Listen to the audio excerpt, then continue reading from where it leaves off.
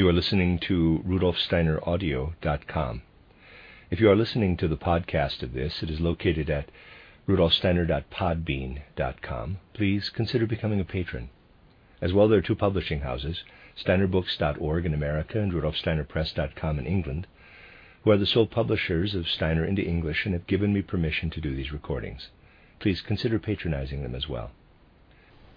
This is a reading of a collection of lectures by Rudolf Steiner entitled A Psychology of Body, Soul, and Spirit. This is Lecture 8, given on November 4th, 1910, entitled Consciousness and Soul Life. If we compare Hegel's poem, recited yesterday, with Goethe's poem that you have just heard, it will help us understand more deeply the substance of yesterday's lecture, as well as what remains to be discussed today.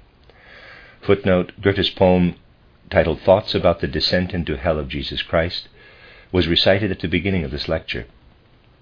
This poem has been omitted, since it is quite long and adds little to the lecture itself. With a little imagination, it is not difficult to understand the point being made. End of footnote. A comparison will be useful, since it can make us aware of the difference between the soul qualities of these two poets. Let us try to become aware of the very great difference between these two poems. Our time here is short, so we can do little more than touch on certain matters. I am certain, however, that we can come to understand them. Yesterday we listened to the poem of a philosopher, a man who had attained very exalted pure thought. In his poem Eloisis, we saw that thought itself became creative in Hegel's soul.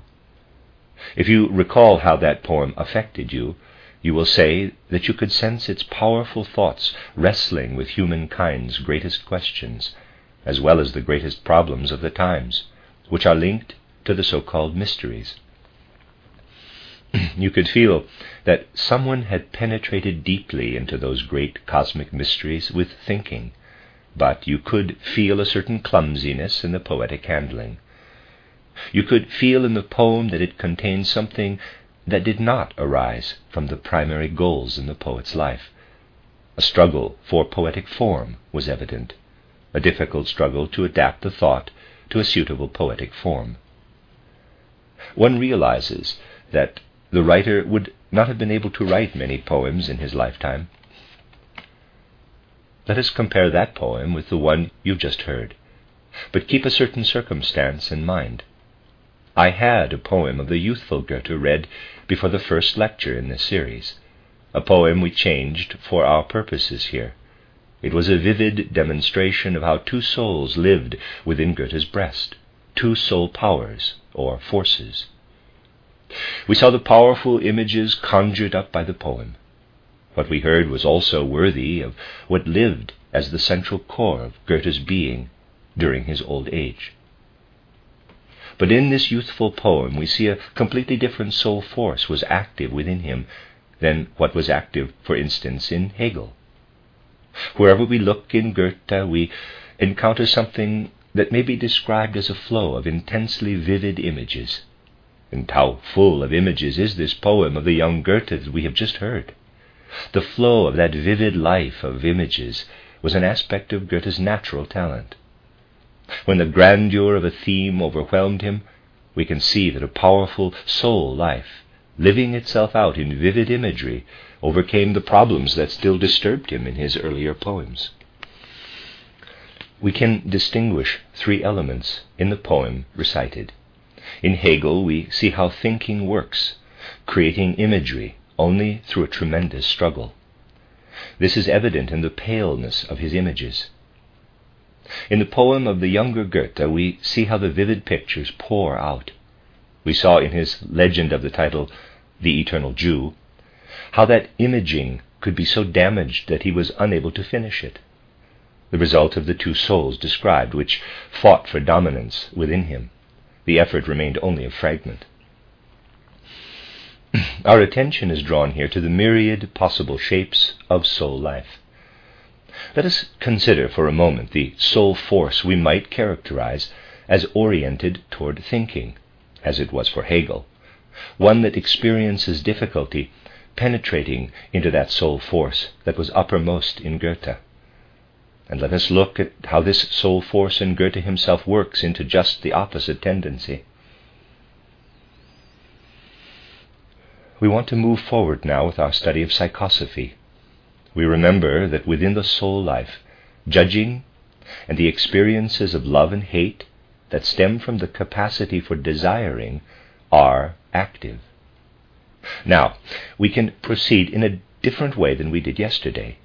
We can bring together what lives in our souls as the power of judging by reminding ourselves, on the one hand, that this power meets us in the reasoning capacity of the soul, in the capacity to discern the truths of the world, and on the other hand, that a completely different soul power confronts us when we speak of how the soul is, in this way or that, interested in the external world. A soul is interested in the outer world according to how the experiences of love and hate are working. The phenomena of love and hate themselves, however, have nothing to do with the thinking capacity, with the intelligence. The capacities to judge and to take an interest are two forces in the soul that work very differently from each other, as simple observation demonstrates. Those who believe that will is a special soul aspect will see, through looking into their own souls, that they meet only the interest in what is wanted. In other words, one discovers nothing in the innermost realm of the soul except the two elements of interest through love and hate, and the capacity for judgment expressed in acts of judging. The entire content of one's soul life is summed up in these aspects. However, this leaves consciousness, the most important aspect of soul life, entirely out of the matter. Consciousness belongs to the soul life.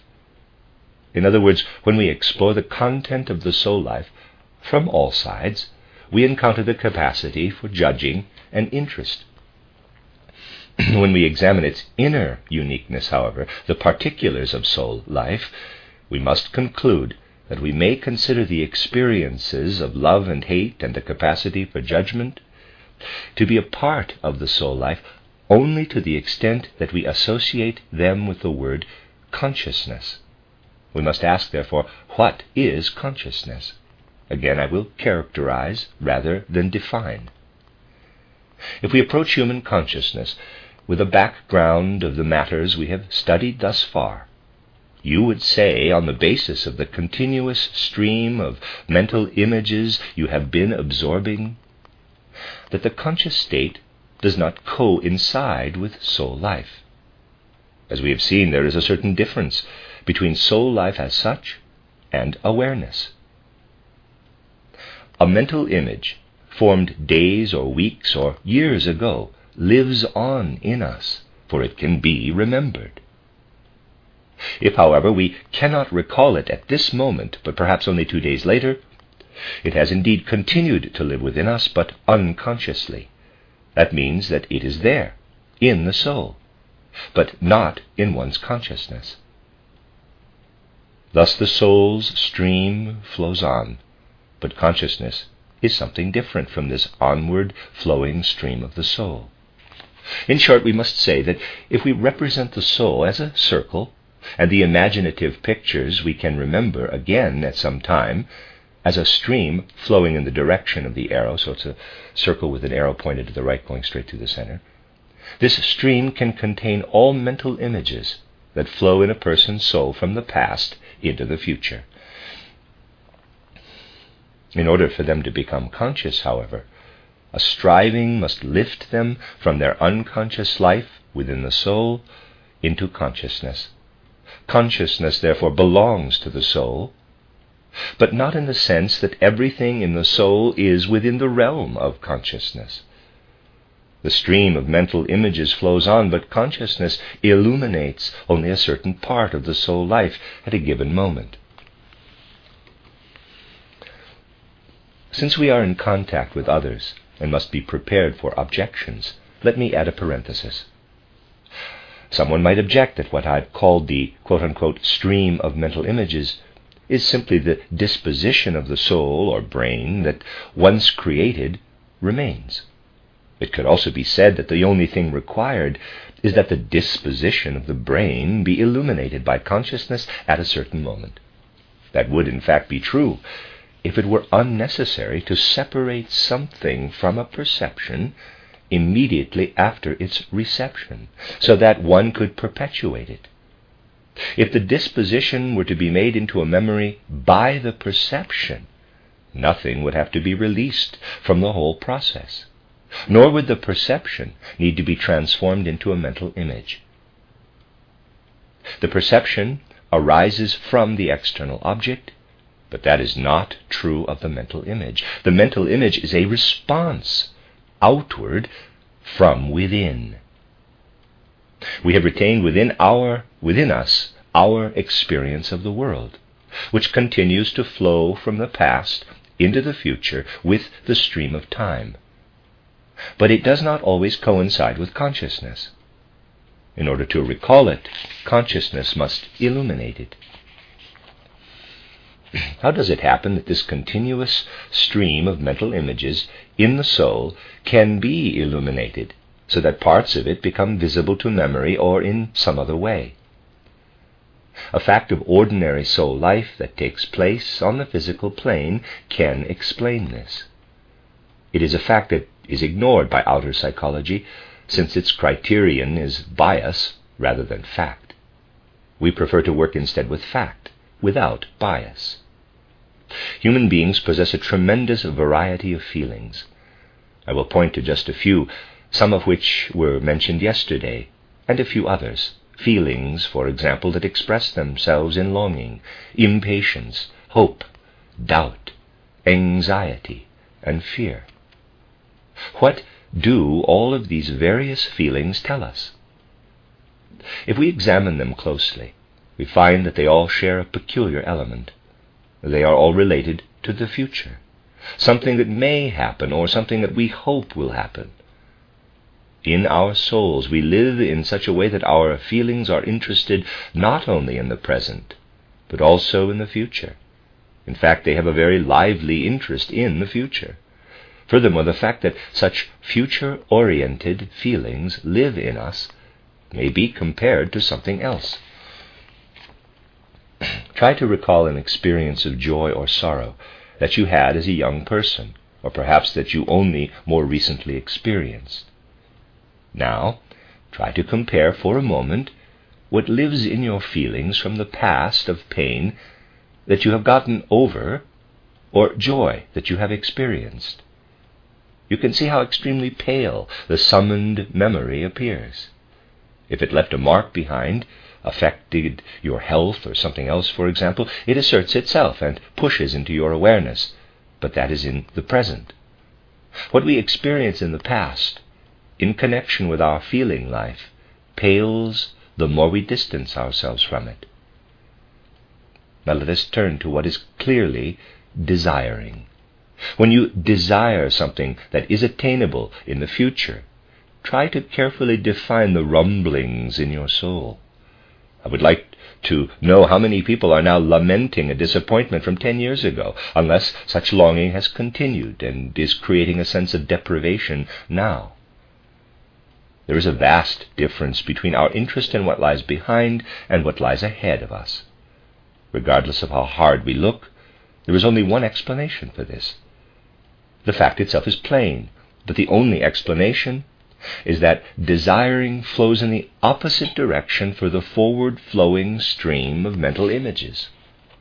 You can cast something like a flash of lightning on your soul life by assuming that one fact. All desires, wishes, and interests, the phenomena of love and hate, represent a current in the soul life that flows not from past to future, but toward us from the future. It flows from the future into the past. Suddenly, the totality of soul experience is clear. It would take days to go further into this matter, so I will just add the following points. If you assume that the stream of love and hate, of desires, and so on, comes toward a person from the future and encounters the current of mental images previously characterized, What does our soul life consist of now? It consists of the stream flowing from the past into the future, meeting another stream flowing from the future into the past. Since that meeting constitutes the soul life of the present moment, you can easily understand that those two streams come together, or overlap, so to speak, within the soul. That overlap is consciousness. There is no other explanation for consciousness than this. That is how the soul participates in everything flowing from the past into the future, and from the future into the past. You can say, whenever you look into your soul life, that you are involved with that interpenetration of those two streams, what flows from the past into the future, and the opposite flow of desires, interests, wishes, and so on. The two streams interpenetrate each other. We will use two different terms in referring to these two currents, since they are so clearly different. If I were addressing an audience as though there were no spiritual scientific movement, I would choose the strangest names possible to represent those streams. The names are unimportant. For now I will choose names that will remind you of things you are already familiar with from another angle. You can then study them from two sides. One is the viewpoint of pure empiricism, which describes soul phenomena according to the way they occur on the physical plane. It can thus choose the names it likes, based on what it finds. And then you examine them on the basis of esoteric investigation. Let us look at the second side. Names are unimportant here, although I prefer to choose such names as someone does who looks at things from a clairvoyant perspective, and thus in fact really observes the meeting of these two currents. Such names would be derived from spiritual science. You will rediscover in psychosophy what you have learned from spiritual science. Accordingly, we will call the current that momentarily carries unconscious mental images, those that flow from the past into the future, the etheric body. The other stream, which flows from the future into the past and intersects the first stream and becomes congested with it, will be called the astral body. And what is consciousness? It is the mutual coming together of the etheric and the astral bodies from their two sides. Try testing this. Apply everything you've learned from investigations of clairvoyant consciousness about the etheric and the astral bodies to what has been said here. You will be able to do that and will recognize there, again, the truths with which you are familiar. You will only need to ask what causes the intersecting or damming up. Something congests because the two streams encounter each other in the physical human life. Now imagine removing the physical and etheric bodies. This is the case after death, when the current flowing from the past into the future is no longer present. When that occurs, the current pressing from the future into the past, that of the astral body, becomes free and asserts itself in a direct manner after death. Consequently, life in Kamaloka flows in reverse, as I have told you. You see then that we rediscover in psychosophy what we have learned from spiritual science. I hope, though, that you will notice one thing. There can sometimes be a long road to travel from knowledge of spiritual scientific truths gleaned from clairvoyant research to confirming experiences on the physical plane, for that must first be put in order. When that is achieved, you will see that everywhere you look, clairvoyant research is always confirmed by findings made on the physical plane. Now let us go to another manifestation of our soul life, one usually known as surprise or wonder. When are we surprised? It is only when something confronts us that we are not immediately able to judge, as it makes an impression on the soul life. In that moment when we are able to judge, surprise or wonder vanishes. At times when we are immediately able to judge, we feel no surprise, no wonder. Thus we can say that the future forces itself into our soul life when we are confronted by a phenomenon and are consequently surprised, when something makes a conscious impression upon the soul without the immediate occurrence of a judgment. Or we may even feel fear, since that feeling too may be characterized as due to an inability to judge something that meets us.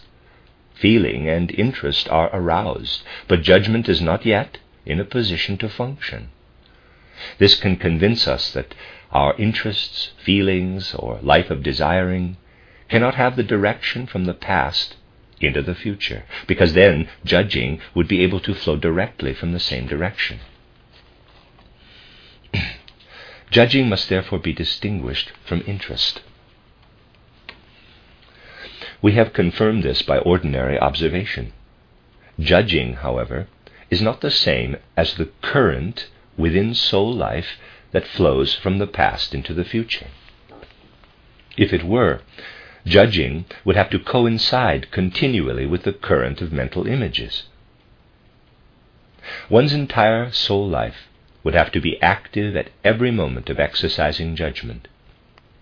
In every moment it would have to be finished with mental images.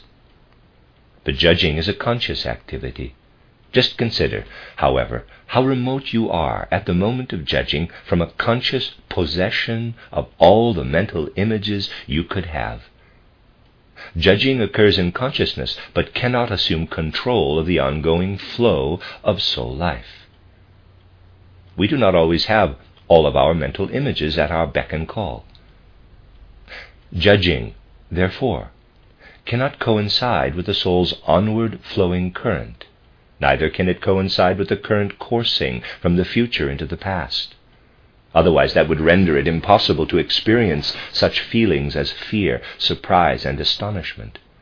So we must conclude that judging coincides with neither of these directions.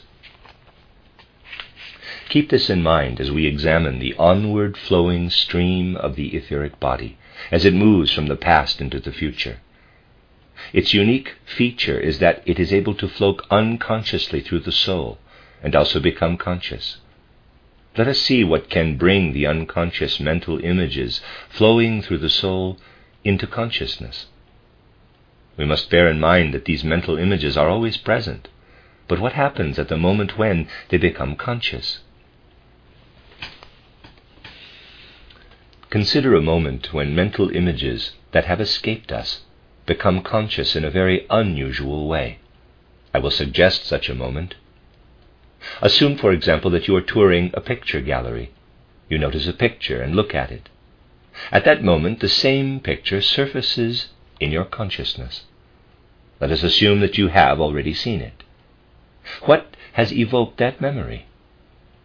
It is the impression of the new picture, the impression of the new picture conjured into visibility within your soul, the old mental image of the picture that had continued to live within you. Let me read that sentence again. What has evoked that memory?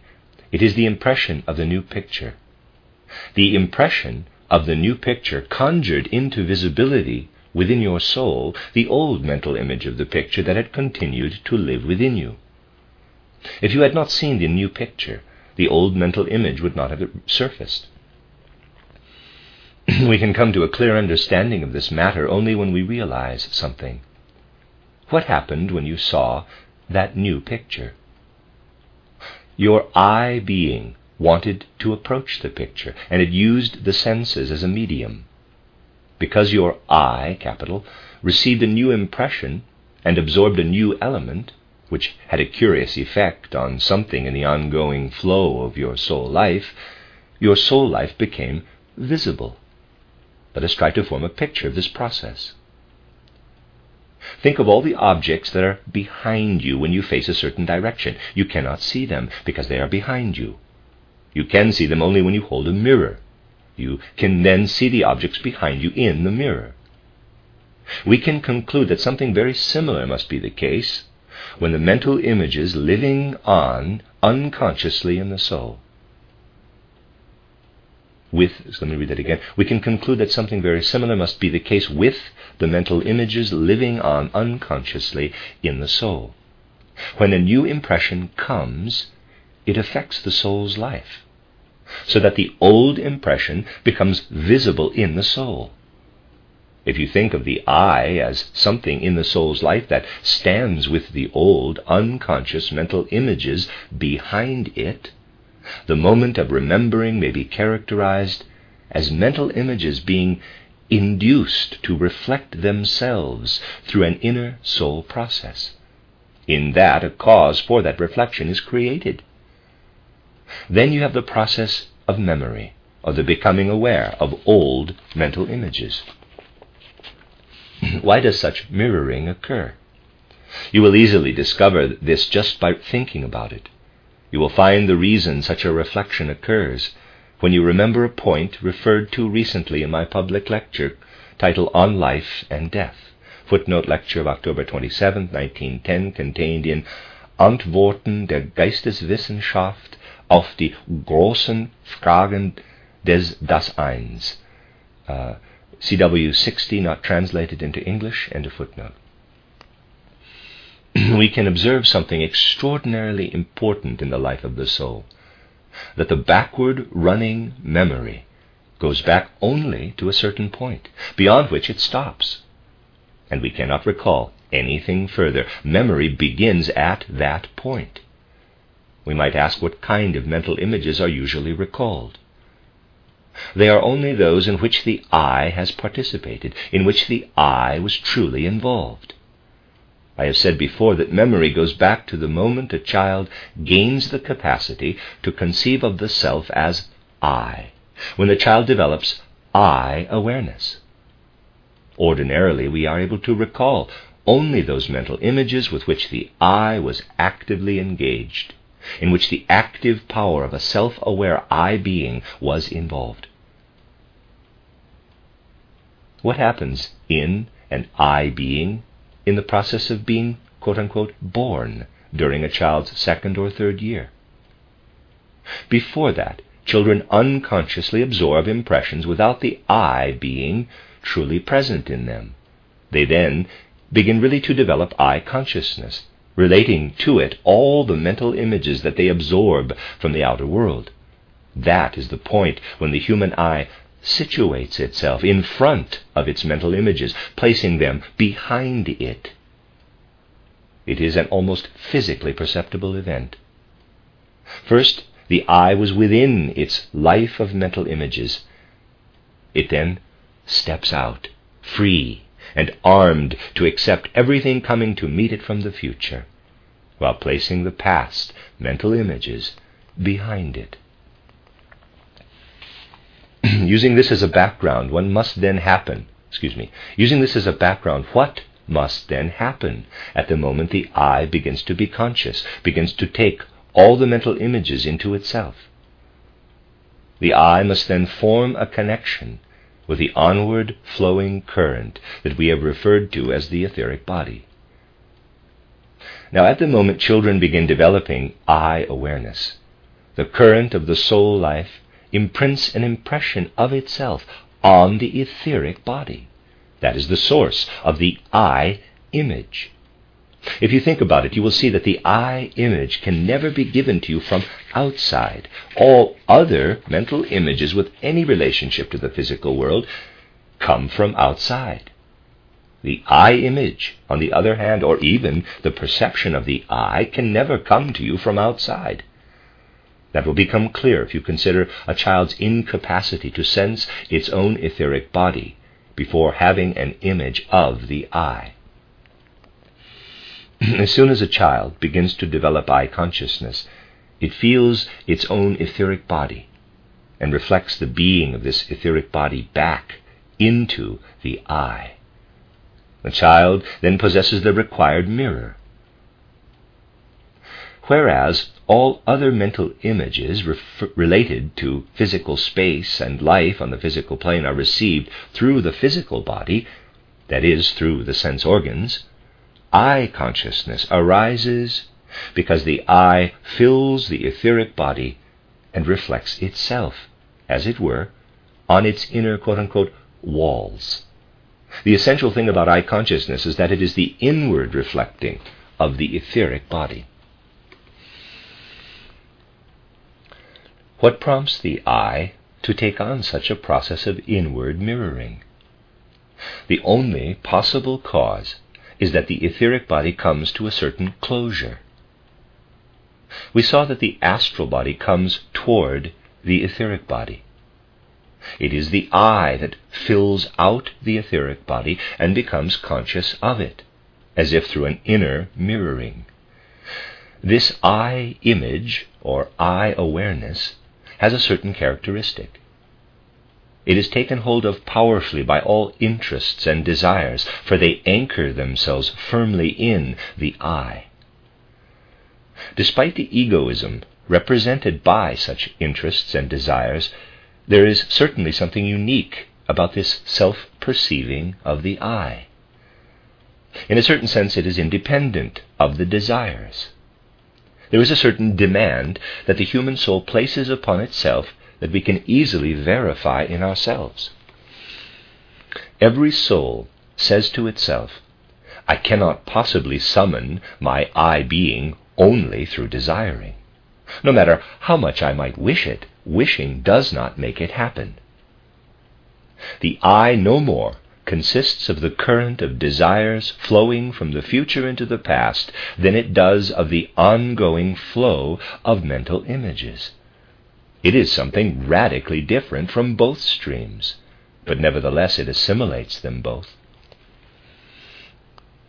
We can represent this in a diagram completely true to the facts by drawing the line of the I current perpendicular to the time streams. It must be drawn this way to provide a correct picture of the various soul manifestations involved. We remain true to the facts by illustrating the activity of the I as a current that is perpendicular to the two time currents. This corresponds to the I aspect. Now, there is an element related to the I that self-observation readily discerns as well, the capacity for judging. It enters the soul with the I. You can easily understand this through a feeling such as surprise. If the I works in from the side, an event can approach you that can bring you an abundance of interest. But if the judging activity of the I cannot enter from the side at the same time, then the event cannot meet with the judgment. What happens, then, when the I comes in laterally? We have seen that the I perception is an inner mirroring in the soul.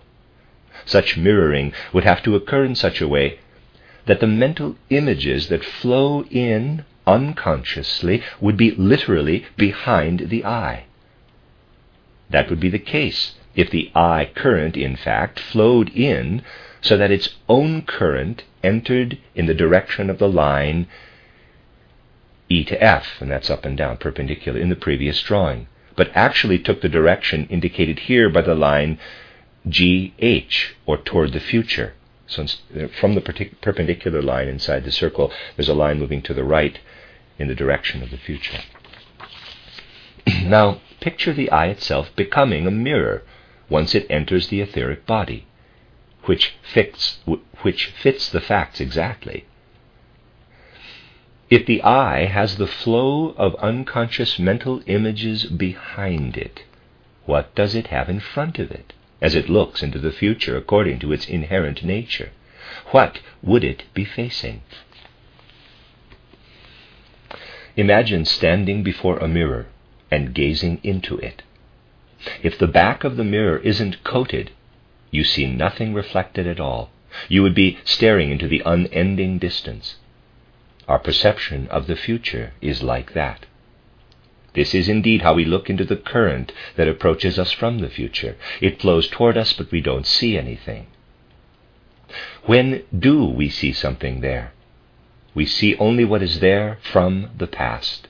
We do not see the future, of course, but we do see the past. You don't see objects in front of you as you look into a mirror. You see only what is behind you. At the moment a child attains self-awareness, as the result of the I entering the etheric body, the I mirrors itself inwardly. From that point on, all soul life is a co-reflecting of experiences and impressions.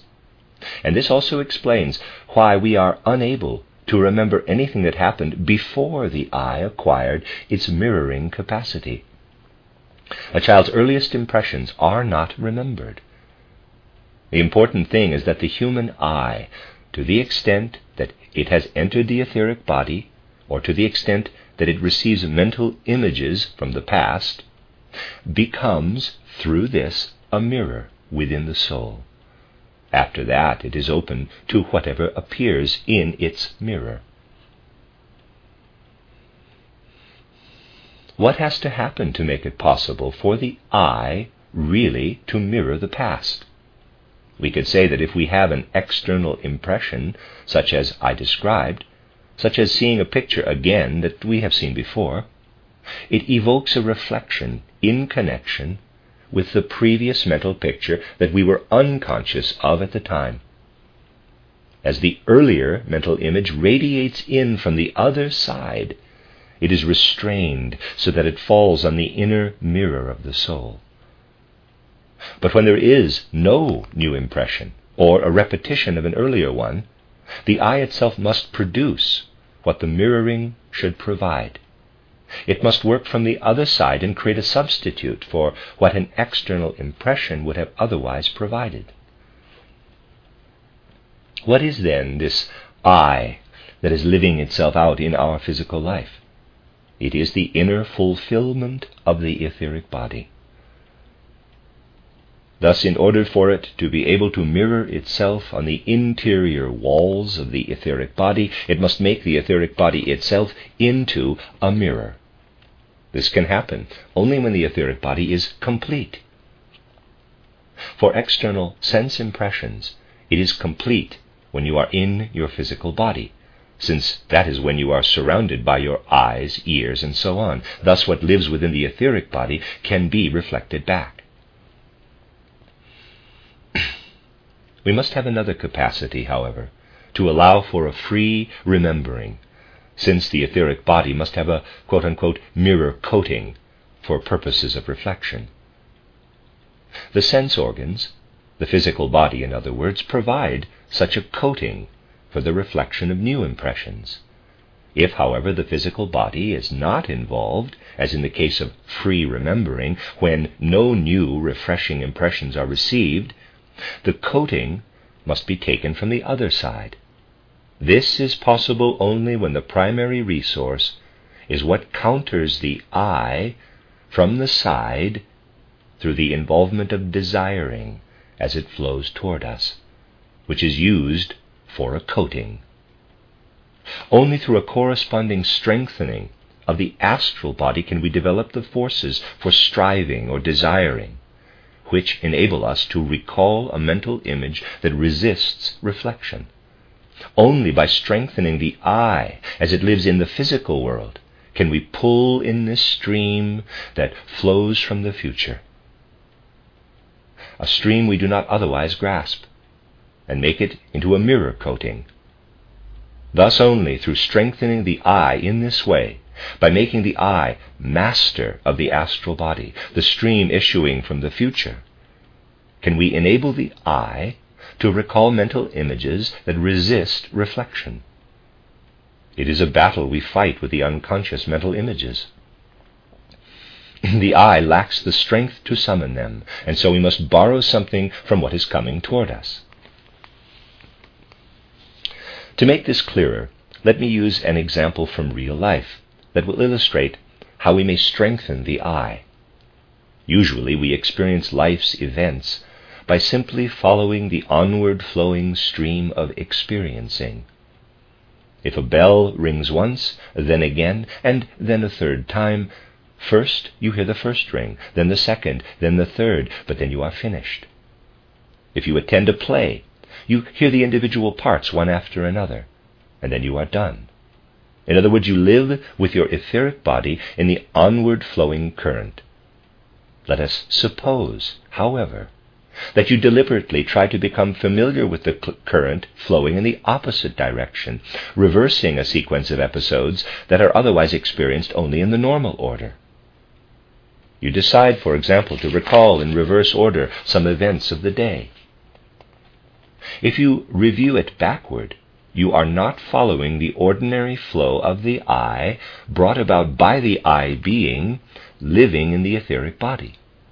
Instead, you follow the opposite current, or that of the astral body. If, for example, you pray the Lord's Prayer backward instead of in the usual forward sequence, you are proceeding counter to the usual current, the current resulting from the I filling out the etheric body. In this way, you strengthen your I from the astral current. The result is a tremendous heightening of the capacity to remember. During my years of teaching, I worked to strengthen the memory of my students for later life by having them learn certain things in reverse order, things usually learned in only one direction, and having them practice this over and over. For example, the scale of hardness in minerals is usually learned as talcum, rock salt, marble, fluorite, apatite, orthoclase, quartz, topaz, corundum, diamond. In addition to having to recite the list in the usual order, the pupils had to be able to recite it in reverse order as well. That is an extraordinarily effective exercise for strengthening the memory, especially when started in a timely fashion in childhood. There is another exercise, one related to everything we've been talking about today and during the past several days. Imagine a man suffering from a severe loss of memory. He goes to the trouble of resuming with ardor some youthful interest or other. Let us say that this man, who is now 47, was particularly intrigued by a certain book at the age of 15. He now decides to read it again. In such a case, if you call the same facts before your soul, a new current flows toward you, an astral current, and you strengthen yourself from it as it flows toward you out of the future. If an elderly person carries out this exercise, deliberately repeating some activity pursued between the ages of 7 and 14, it will be found to be a very special aid to improving memory. These things can thus show that if the I really wants to improve memory, it must strengthen itself out of the astral current, flowing opposite to the etheric current.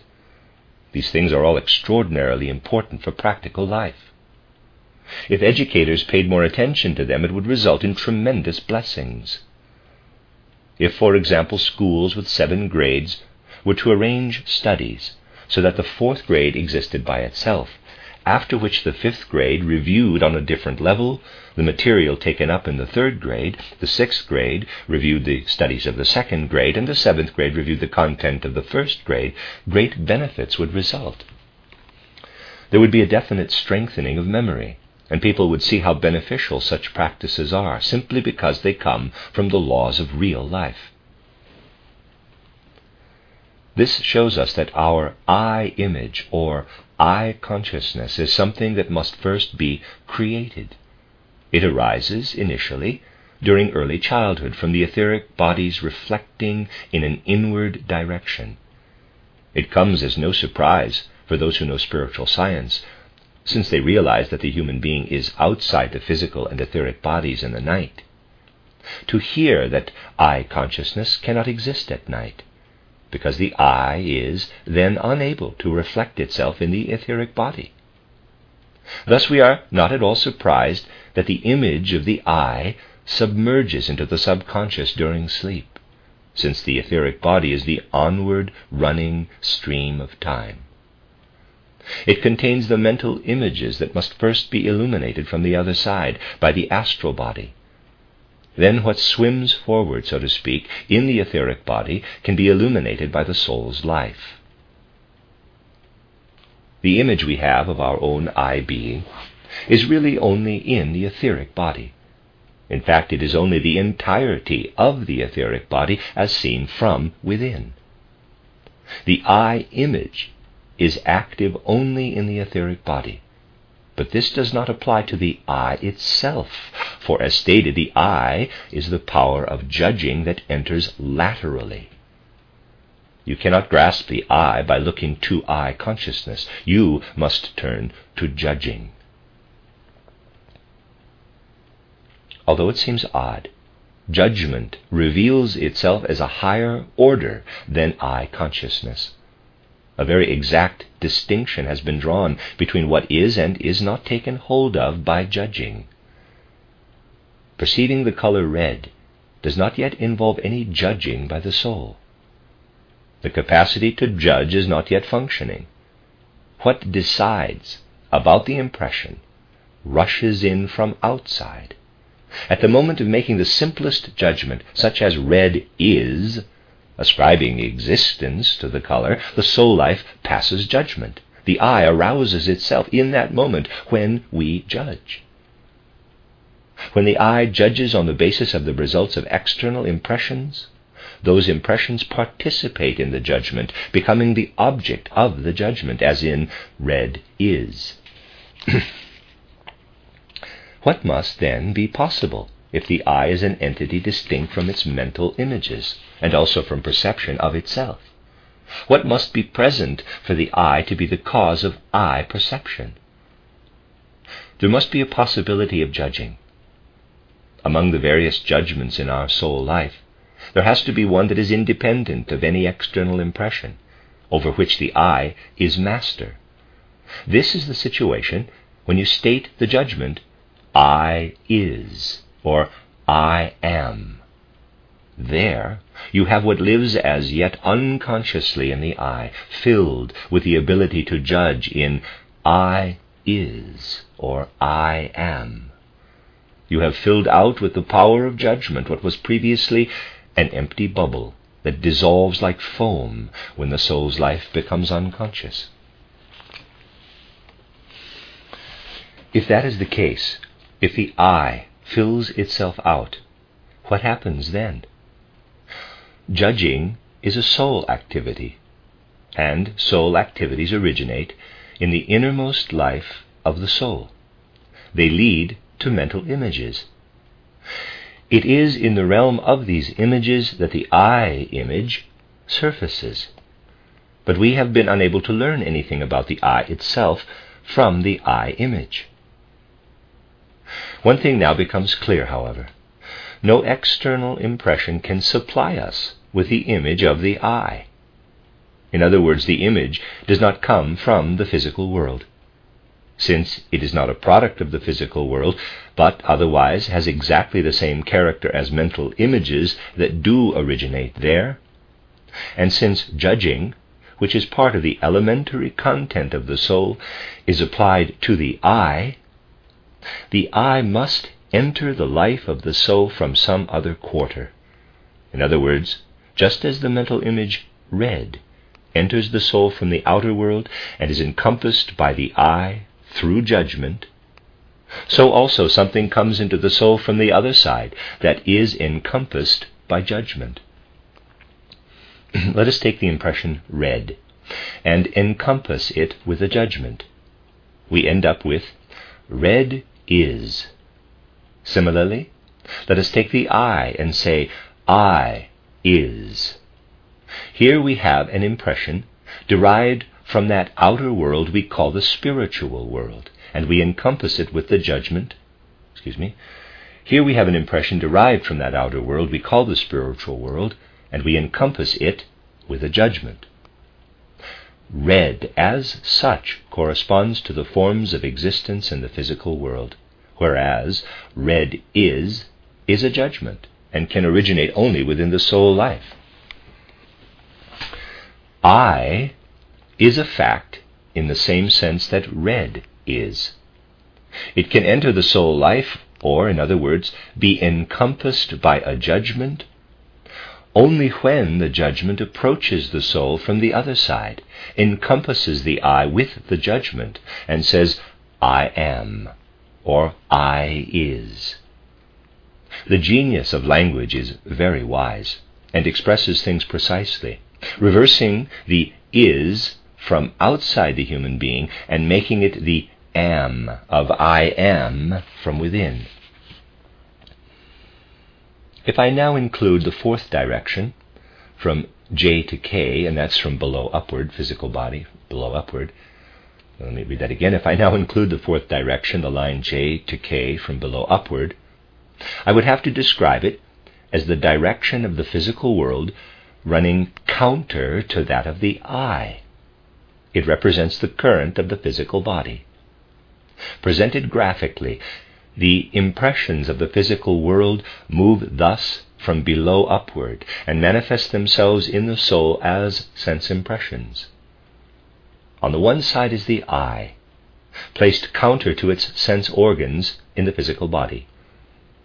On the other side, the current of the etheric body opposes that of the astral body. When the I collides with the physical body, streaming against the eyes or against the ears, it receives impressions of the physical world. These impressions are brought further into the soul through the consciousness that arises from the counter-flowing of the astral and etheric worlds. You will realize from the whole picture that a fairly good representation is afforded of the relationship of the various worlds working together in the human soul, when one says that on the one side, the I and the physical body, with its sense organs, confront each other in opposite directions. They stand directly across from each other.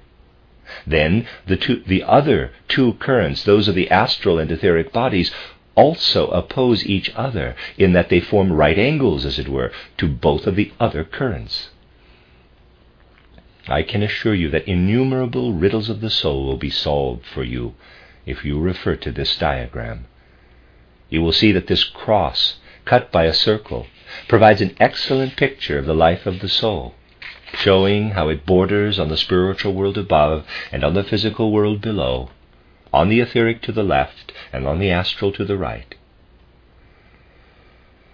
This requires rising to a concept of time as a current that does not just flow quietly along, but that meets with something. The life of the I and the senses, on the other hand, can be understood only when they are seen coming into contact with the stream of time at a right angle. If you keep this in mind, you will understand that very different forces really meet in our souls, which is the scene of an encounter of forces moving in the most varied directions. Let us assume that we are dealing with an individual, since these forces manifest themselves in a great variety of ways in a great variety of human beings, in whom the judging I prevails. Such a person will find it extremely difficult to fill abstract thoughts with enough life blood so that they appeal directly to the feelings. Thus we can expect that it will not be easy to get something life-filled to engage our feelings out of what a person says whose primary soul activity is judging. On the other hand, the kind of individual whose soul life tends toward a flow rich in interests and astral abundance, which encounters the opposite ongoing stream of physical life, brings a disposition for vivid concepts into life. Such individuals will not turn up on the physical plane as thought people, but they may be characterized by the ease with which they express inner experiences in ways that capture our interest. Since we incarnate repeatedly and bring with us a tendency to this or that predisposing current, we can picture the soul of Goethe as predisposed to the current coming from the future. If he surrenders to it, then from the beginning he brings life-filled concepts from the future into life. If, however, he allows this element, which is truly his own, to battle the soul content absorbed from his environment, a content that goes floating along in his etheric body as mental images beneath the threshold of his consciousness, the result is a disharmony, like the two elements we talked about in his poem titled The Eternal Jew, the useless one and the one we emphasized. In the case of someone like Hegel, who brought a judging predisposition with him, such an individual constantly wrestles with everything that streams toward him from the future into the past.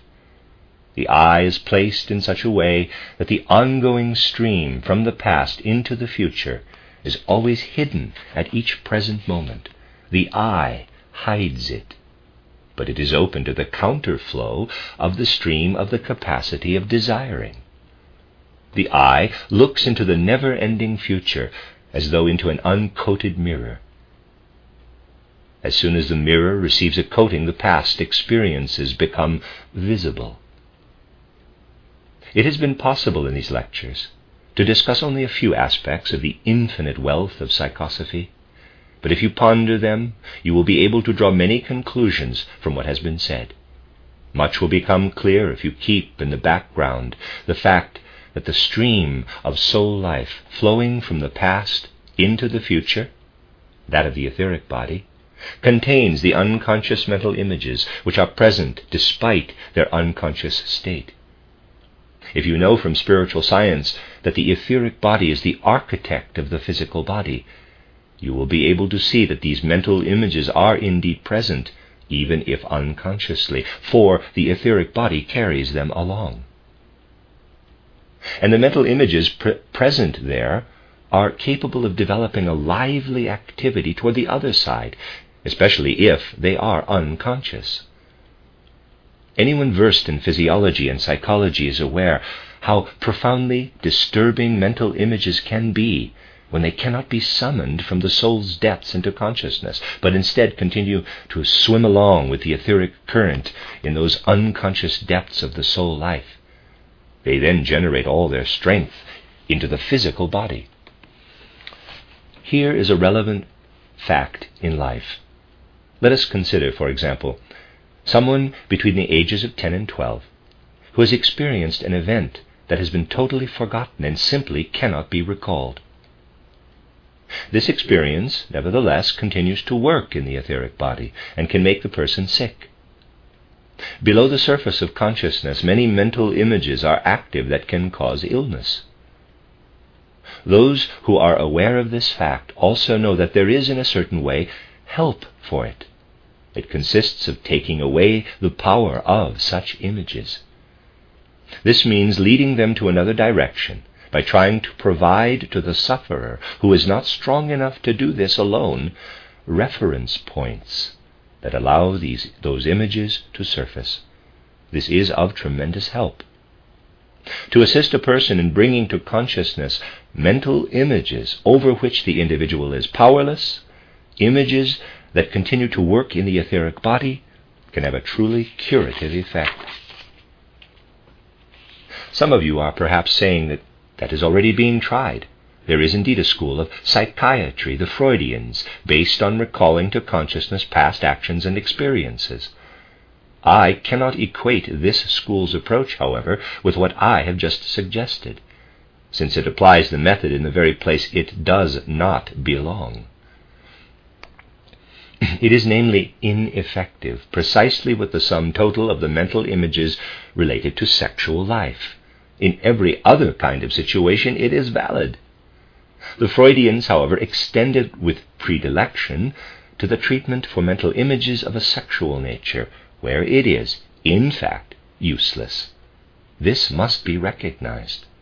The point is not that we go tapping around under the influence of materialistic concepts and come across something that the facts have already discovered, but that we know exactly what the facts are. Perhaps you can thus add something more to the other remarks you will take with you. If we observe conscientiously and with discrimination ordinary life here on the physical plane, we can see that everywhere it confirms the findings of spiritual science. Lectures like these will help give you confidence in information based on the findings of clairvoyant research, though such research certainly does not search the physical plane for the facts it presents. I can assure you that clairvoyants themselves are often surprised, when they test the results of their supersensible research, at the confirmation they find in physical life. taking the opposite direction would probably not have succeeded. Remaining on the physical plane leads to associating things incorrectly and results in misinterpretation of the facts. Thus, the basic feeling, that of certainty in relation to spiritual scientific research, can also give you confidence in the research of psychosophy. This is why I occasionally try to give you a dry, dispassionate account of supersensible matters, in such a way that it meets the criteria of the objective scientific investigation of the physical plane. As a result, we are obligated to note that human beings are put on the physical plane for the purpose of understanding it. Our time has two tasks. One is to study, in selfless, objective thinking, this physical plane on which the great cosmic laws have placed us for a purpose. On the other hand, we are at a stage today at which we can no longer master the physical plane by ordinary means if help is not provided through esoteric research. No matter how wisely ordinary science advances, it cannot avoid erring without the guidance and direction provided by esoteric science. After the human race reached the turning point of the 15th through the 17th centuries, and began to emphasize research, when modern physical research began, we progressed and are now again at a point where a different, esoteric kind of research will have to assist and direct physical research. To the extent that esoteric researchers not only know this, but also accept it as their duty, they fulfill what must be a dual requirement of modern times. They develop the sense that we must stand firmly upon the physical plane, fearless of the selfless activity of thinking. Physical reality, in particular, demands it. The intent of these lectures and my dry presentation has been to nurture just such a sense. On the other hand, you have learned much for life if you have absorbed the concept of how the astral stream, coming from the future, plays its role. I must admit that I could almost prove these things from the sense-perceptible world. I addressed this matter on another occasion elsewhere. Among all modern psychologists, who, without any interest in esotericism, have sensitively approached the phenomena of the soul and have therefore, if in a lopsided way, come to a real sense for the most basic facts, only Franz Brentano's name deserves mention. Footnote: Franz Clemens Brentano, 1838 to 1917, German philosopher, Catholic priest, and professor. He wrote on psychology, Aristotle, logic, and ethics. See Steiner's memorial essay on Brentano entitled Riddles of the Soul. End of footnote. In the 1860s and 1870s, Brentano devoted himself to a study of psychological problems. Although his writing on the subject is a scholastic brooding, it contains something that reminds one of a child's first steps, which we would like to pursue further. What he said about desiring and feeling, as well as about judging, misses the mark. The tendency, however, could have led straight to the mark if he had not been so completely ignorant of the esoteric aspects of these matters. The most capable psychologist has stepped onto the physical plane, so to speak. The first volume of his title, Psychology, appeared in the spring of 1874, with a second volume promised to follow in the autumn. The second volume has yet to appear. Only the first is available. What is the explanation? You will find the answer in the lectures on psychosophy. He got stuck and could not continue. He had made a nice outline of the chapters yet to come. He even intended to include a view of spiritual life and immortality from the perspective of the I. It was all outlined, but there he got stuck. Esoteric research would have had to be called in from the other side, so that soul phenomena would be examined from the perspective of esoteric research. This example proves that Franz Brentano was a child of our time. He began to categorize the facts available on the physical plane, and then he got stuck. He is an old man now, living in Florence. Everything today will have to become stuck in this way when it has to work with reality. The psychologies of Wundt and Lips, for example, can of course be written, but they are based on preconceived notions rather than on actual processes in soul life. Footnote, Theodor Lipps, 1851-1914, German philosopher and a professor. He developed a theory of aesthetics based on empathy. Wilhelm Wundt, 1832-1920, German physiologist and psychologist, considered the founder of experimental psychology. Having studied under Johannes Müller, he went on to become a professor and established the first psychological laboratory. Believing that psychology must be based directly on experience, he developed a methodology of introspection. End of footnote. They are based on the preconceived opinions of the authors. It is precisely when they set out into the psychological realm, even in what they have to say on social psychology and linguistics, that they thresh mere empty straw. This is not meant to be unkind, but only to express it clearly. All the branches of science will suffer the same fate if they fail to greet what comes to meet them from the other side. From this side, understand that through your own interests you have joined a movement whose goal is to comprehend the mission of our time. Understand also that your confidence, insight, and faith can grow if you comprehend this as manifested karma. Tell yourself that karma has led you to be present and active at the crossroads of a stream of time, and that you must become courageous, strong, and confident. This insight should be a source of strength to cooperate energetically in this sphere. And this effort must bear fruit, because the human progress demands it. One's own participation will provide the opportunity to work selflessly, now or in a future, for the further evolution of all humanity. This brings us to the greatest ideal that those who believe in spirit may feel. Think of this not as an abstract ideal, but acquire it through persistently returning to our spiritual scientific work. Ample opportunity is given for this in our gatherings. Take away with you a sense that you belong to this work. If you have done anything that can give you such a feeling, it will accompany you on your return home and be a greeting to those scattered in various places. Take it as an emanation of the strength of the unity that should exist among all the members of our spiritual scientific movement. You should feel this even when we are not together physically. As we depart to various parts of the world, try to draw courage, confidence, and energy from our time together here. The end of part 2 on psychosophy, and that's the end of lecture 8.